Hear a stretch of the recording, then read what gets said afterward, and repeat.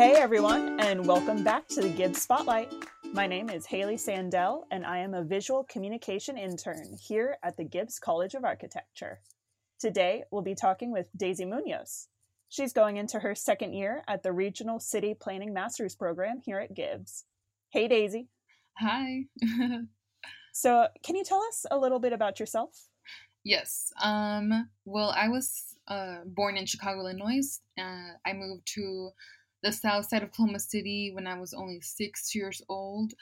So I kind of grew up here in Oklahoma City. And thanks to all the outreach from students at OU and also different programs, I decided to attend OU.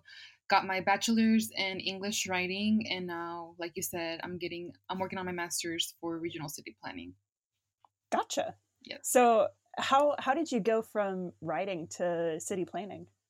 Yes. So, I've always knew I wanted to get my master's because I wanted to continue into higher education, even maybe get my doctorate. But I was kind of really unsure of what to major in my undergrad degree and after a lot of consideration, talking to mentors, I decided that it would be best to get my bachelor's in writing. And I always loved writing. I have so many journals, diaries since I was little, filled with pages of just writing my feelings, stories, and whatnot. So I was like, okay, Gotcha. yeah. I was like, this is a perfect opportunity to kind of just, kind of get better skilled at writing, kind of professionally and whatnot. And so I was like, I'm gonna get my master's. I already know I want to apply to a program, so might as well work on this skill. And so, of course, to be an English writing major, you have to write a lot. And so I decided to major in English writing. And then from there, I had a really good mentor, Dr. Rios, in the English program, who connected me to Dr. Lee. And then Dr. Lee connected me to the master's program in city planning. Gotcha. Yeah. So it was a whole web. Yes, that's kind of how my educational career has been, honestly. And I could attribute that to TRIO, which is like a program. It's like a educational higher ed pipeline system that helps you from high school, and kind of just, if you keep up with it, it will help you throughout your bachelor's, and if you want to, it'll help you get your master's and even your PhD. So I started with Upward Bound in high school. It was at OCCC, and then they kind of just educate you over the different colleges, different financial resources that you have, scholarships, different opportunities, what different majors there is. They connect you to mentors, and it's That's really really awesome. cool. It is, because not only do you get all these resources, but you also get a stipend every month. So Oh, like, nice. you do all of this for your future, and we'll reward you with like $40 a month. And so from there, I decided to go to OU because that's where I had the most outreach from, the OU community. And I joined Project Threshold, which is like kind of the next step from Upward Bound. And then from there, they kind of Project Threshold at OU, they provide student services to marginalized communities, POC, non-traditional students, and they provide free tutoring, academic advisors. They provide also just kind of like a warm environment to be at. And then from there, I connected to McNair, which is like what is it, McNair? It's kind of like preps you for a graduate degree. So you have to pick a research program, you have to find a mentor, you have to kind of develop your research project and then present it. And the second phase of that is applying to these PhD or master's programs, getting accepted, and kind of just like the pipeline to like higher ed, which is what has honestly kept me moving throughout my educational career. That's really awesome, dude. Yeah. You've had quite the experience. Yeah, honestly, I'm pretty blessed with all of the opportunities I have had in my life, and I can always attribute it to that program. There's always a saying like, it's trio works, and honestly, anyone who has been in McNair, Project Threshold, and Upward Bound, like it does really work because you just build this connection between, your mentors, your advisors, and and the students, your colleagues, and it really does help you kind of open these doors to these opportunities that otherwise you wouldn't know are there. Yeah, absolutely. And it's all networking. So you're already building a foundational basis of people to kind of help you as you go through this. Yeah, it's awesome, and the more people who joined Upward Bound and Project Threshold and McNair, like the better, because like networking is what will help us create community within each other in college and out of college once we're out in the real world, in which will help us bring these communities up and kind of just create a better community for one another and for everyone else, not just people who are in these programs. Yeah, definitely. Yes. Thank you for telling me about that. Yes, thank you. Um, so with regional city planning, what current projects are you working on? Yes. So I recently wrapped up the last project that I worked with my advisor and my professor that I work with Dr. Lee. The last project that we worked on was discrimination towards, well, COVID-19 related discrimination. And what we did in that project is that we went through different city, states, health department websites, and we kind of, look through the different links, through the different pages, and see if they kind of mentioned or had any statements that went along with, condemning, discrimination towards communities or any stigma that has came up with COVID-19. So it was really interesting going just through the different states, different cities, and see what states or cities or what governments had something to say about this, which one stepped up and kind of addressed this issue before it got bigger and or whatnot, or as it continued. So Yeah. it was really interesting to work with that while it kind of experiencing COVID at the same time. It kind of made me feel like, oh, I'm doing something for the community, like I'm helping, I guess, in some way, kind of figure out and understand what, a pandemic or a disease has a role in the community or what are the outcomes of that. So it's kind of really interesting to like work through that project and also collect the data for it. Well, and especially with pandemics, that's not really something that people think about initially. The stigma and the gap between the upper class, middle class, lower class, like how people are handling it differently and how that's influenced at like a city-wide scale. Yeah, for sure. I mean, I think everyone who is experiencing, like you said, high, low, middle class, it's definitely a different experience for everybody. For some people, they are lucky enough to be able to work from home. For other people, they're no longer to work. They lost their jobs. For some people, they received, a relief fund. For other people, they didn't. Some people are facing hate crimes. Other people are not. Some other communities are getting hit drastically by COVID and don't have the resources to, get treated. And just very interesting to see all the different intersections within that COVID brought that highlighted like the disparities between communities. So it has been very interesting for sure. Yeah. And this is an experience that hopefully comes around once in a lifetime. It's Right.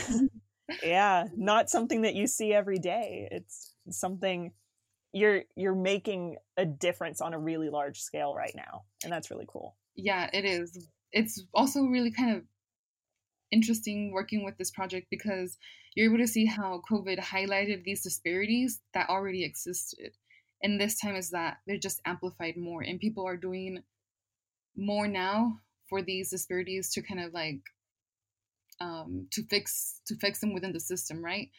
And so it's just kind of really nice to see that, not saying that COVID was something good to happen, but the response to COVID, I think, has been great. And even though there's a lot of work to be done, um, the community response to COVID was great, and there's a lot of work to be done. But I think people are now ready to like have these conversations and do more about. Yeah, Yeah, definitely a wake up call. yeah, for sure. So, what is a project that you've created or worked on at Gibbs that you're most proud of?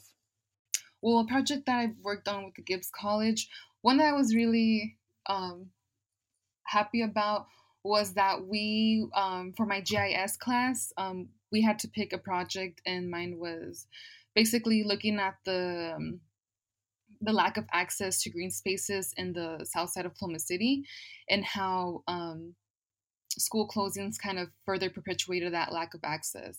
So within the GIS, we were kind of able to create different maps. And then at the end of the semester, we put the maps together, and we kind of highlighted the different components that, lead to this lack of access to green space. So first, I had two maps that kind of went over the socioeconomic background of the community, and kind of prefaced this is what their background is their income or whatnot. And then from there, I moved towards the lack of green space, so all the brownfields that are visible in that community and whatnot, and tied it into how school closings have further kind of increased usable green space.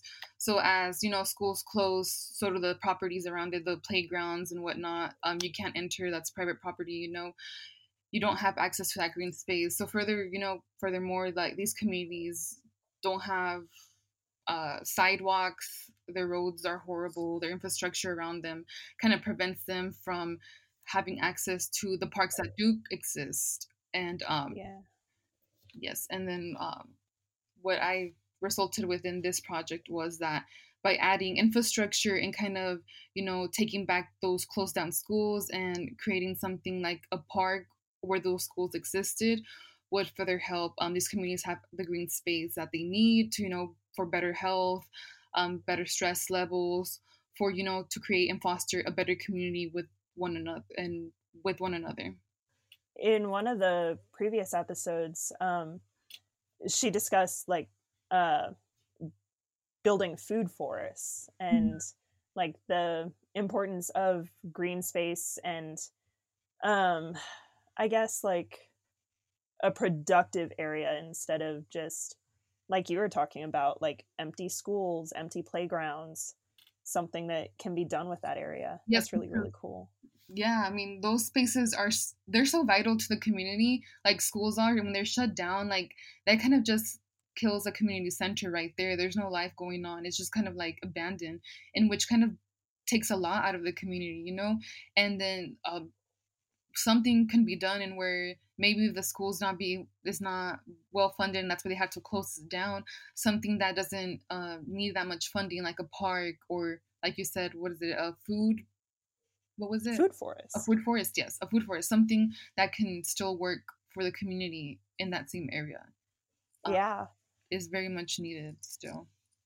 And we've seen a lot of schools closing in Oklahoma recently with the defunding of education, which is I Other, could do a whole other podcast episode on that. But so um, let's see. What is your favorite thing about the Gibbs College of Architecture? yes.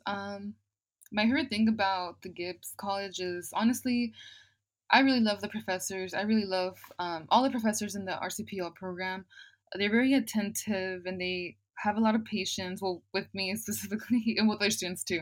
But they also offer a lot of support and knowledge. They really do care about our education, and not only what we're doing during the program, but what we'll be doing after. And they just do a really great job at connecting us with one another as students, and with alumni who from the same program, and with other people around the community. I remember we had, in college you don't have many field trips, but I was able to be part of this field trip with the RCPL program, and where they took us to different locations in Oklahoma City to kind of see the planning field there. We went to the Oklahoma City Planning Department. We went to the Neighborhood Alliance. We went to the LCDA, which is the Latino Community Agency in Oklahoma City. And we also visited, we had a lunch I forgot the name of it. I always forget the name. But it was kind of like it was a closed down school, and they kind of reopened it, but they're using it now for affordable housing, which was That's nice. really cool. Yeah, it was really awesome. So I really do love how much our professors do care about their students and the effort that they put into us. Yeah, definitely. It sounds like they give you as many resources as they absolutely possibly can within the few years that they have you there. Yeah, they do. They really do. They try their best, and they know that we're only there for a while, so they try to really give us their all in those 2 years. So, when and why did you first become interested in regional city planning? Yes. I first heard I first heard about city planning my senior year of high school. I was in this program called Youth Leadership Exchange Program, and we had a Oklahoma City planner come talk to us. They kind of went down the 10-year comprehension plan over the city. They explained, this is how it's going to grow. This is how we're planning for the city. Um, I saw how my district was the last one to get developed, and I genuinely had a question. I wasn't really sure about all the planning field. I wasn't really, I really didn't know about the planning field then. So then I asked, why is my district the last, one to get improved? Like I thought, like our roads are horrible. We have no sidewalks. They're improving downtown first, which is already really nice. And so when I Yeah. asked that question, I think I kind of took her back, and she responded, in her best way. So she said that, they're developing downtown first because that's how they're going to attract tourists, and that's how it's going to bring money for the city.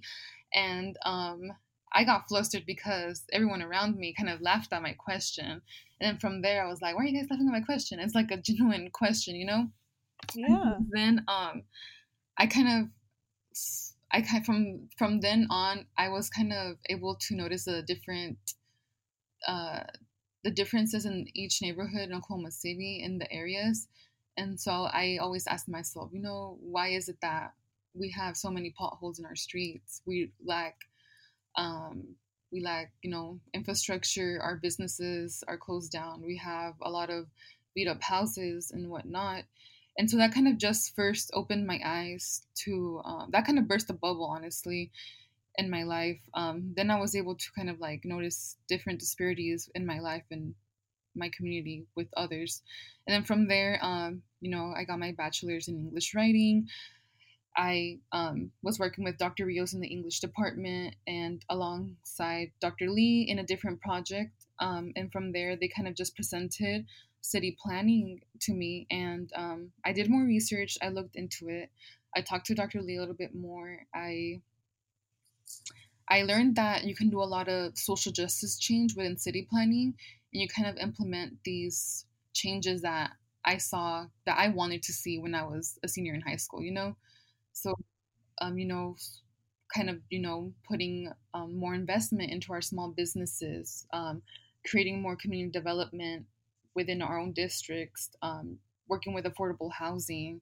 And there's so many different areas that you can work in as a city planner that I really thought like this is a perfect way to give back to my community is by becoming Yeah, a city definitely. planner. And that's when they sold me. It was like I've always wanted to do social justice work and give back to my community. And by becoming a planner, it's one of the best ways to be able to do that. I think this is one of my favorite answers to this question that I've heard so far. Like, I think it's really awesome that, like, as a senior in high school, you knew that you wanted to make a difference. And here you are actually doing that. You are your own superhero. That's Thank really, you. really awesome. That's so sweet. Thank you. I mean, I still feel like I have so much to learn because I do think that I'm fairly new to city planning because I only started learning everything that comes with city planning in my first year. But like I said, I have great people behind me like Dr. Lee, Dr. Warnken, Dr. Weeders, and the whole city planning uh, program, the professors behind me and kind of always encouraging me to not be afraid to not know everything right now, but just, to try my best and to do it because, I genuinely do care about the work that I do and with the communities that I want to work with. Yeah. Well, I think it's really, really awesome that you are setting out to make a difference and you're going to do that. And like, no matter what, that's really, really awesome. Thank you. Appreciate that. So what advice would you give prospective students of the RCP program? And what tips would you share for their success? Yes. Don't be afraid. I think any master's program, especially if you're coming right out of your undergraduate degree, can be intimidating. But don't be afraid, apply for the program, um, go through it. Don't be afraid to reach out to your professors. Luckily, I have built really great relationships with my professors, and they have helped me throughout my coursework, internship opportunities, connecting me to different people who can help me in my career. That's something that a lot of people are scared to do is kind of talking to your professors. They're people too, they understand probably everything that you're going through as a graduate student, they went through in their PhDs. Yeah. So that's probably my main advice is don't be afraid to talk to your professors. Let them know when you're having hardships. Let them know when you need help with schoolwork, internship wise. I think that's one of the things I really cherish about this program is my mentor, Dr. Lee. And what tips I would share for success is, don't be afraid to speak your own opinion out in class or your thought. Sometimes it can be intimidating because you probably think you don't know as much as your other classmates. But at the end of the day, if you're trying your best and you're coming from a good place and you have your own individual perspective and experience, I think that not only helps you as a student and as a future professional to kind of speak from your own perspective, but it also helps those around you learn from you. And that is something that we're all there to do, learn from each other, learn from our professors, and, work towards, a better world, because that's how we can build these better worlds is by understanding each other's perspectives and, creating those relationships. Well, and it just comes back to you're not in this alone. And especially at Gibbs, the professors are there to help you every step of the way. Yes, they honestly are. They are. I see professors reaching out to alumni from the RCPO program, and the alumni are very, very, very kind, and they're willing to help you. I actually have a meeting with an alumni from the program next week, and they're going to help me figure some stuff out. That's awesome. Yeah, I appreciate that because it's really that networking and not being afraid to ask people questions and not feeling dumb or not feeling like you don't know enough, because no one can know everything.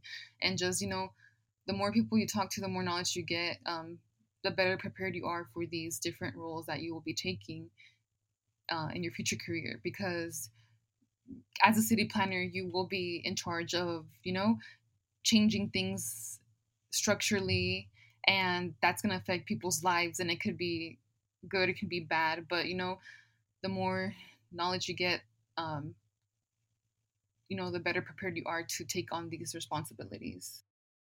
That's a fantastic answer. If I was a prospective student, I would feel very prepared. Thank you. Yeah.